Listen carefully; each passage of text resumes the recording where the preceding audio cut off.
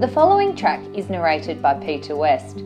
The West family now farm the property, which was once owned by local identities Phil and Kath Freeburn. Coolin owes its high-quality recreation facilities to the generosity of West Coolin farmers Felix, known as Phil, and Kath Freeburn. Phil and Kath were integral in the early development of the Coolin district.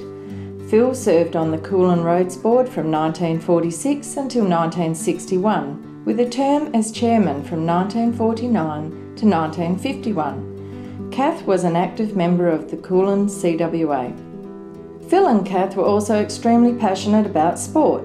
So great was their commitment that they were both honoured as life members of the Coolin Bowling Club and Phil of the Coolin Football Club.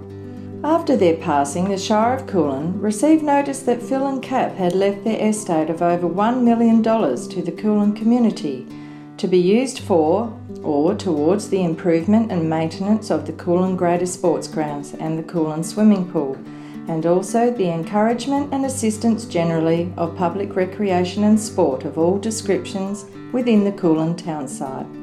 To date, the Freeburn Estate has benefited residents of the Coolin community through projects including the town's state-of-the-art Freeburn Recreation Centre, water slide, bowling greens, tennis courts, recreation needs study and a sports ground entrance upgrade. A Freeburn Sports Foundation scholarship also continues to support Coolin residents who achieve a state or international level in their chosen sport or recreation activity.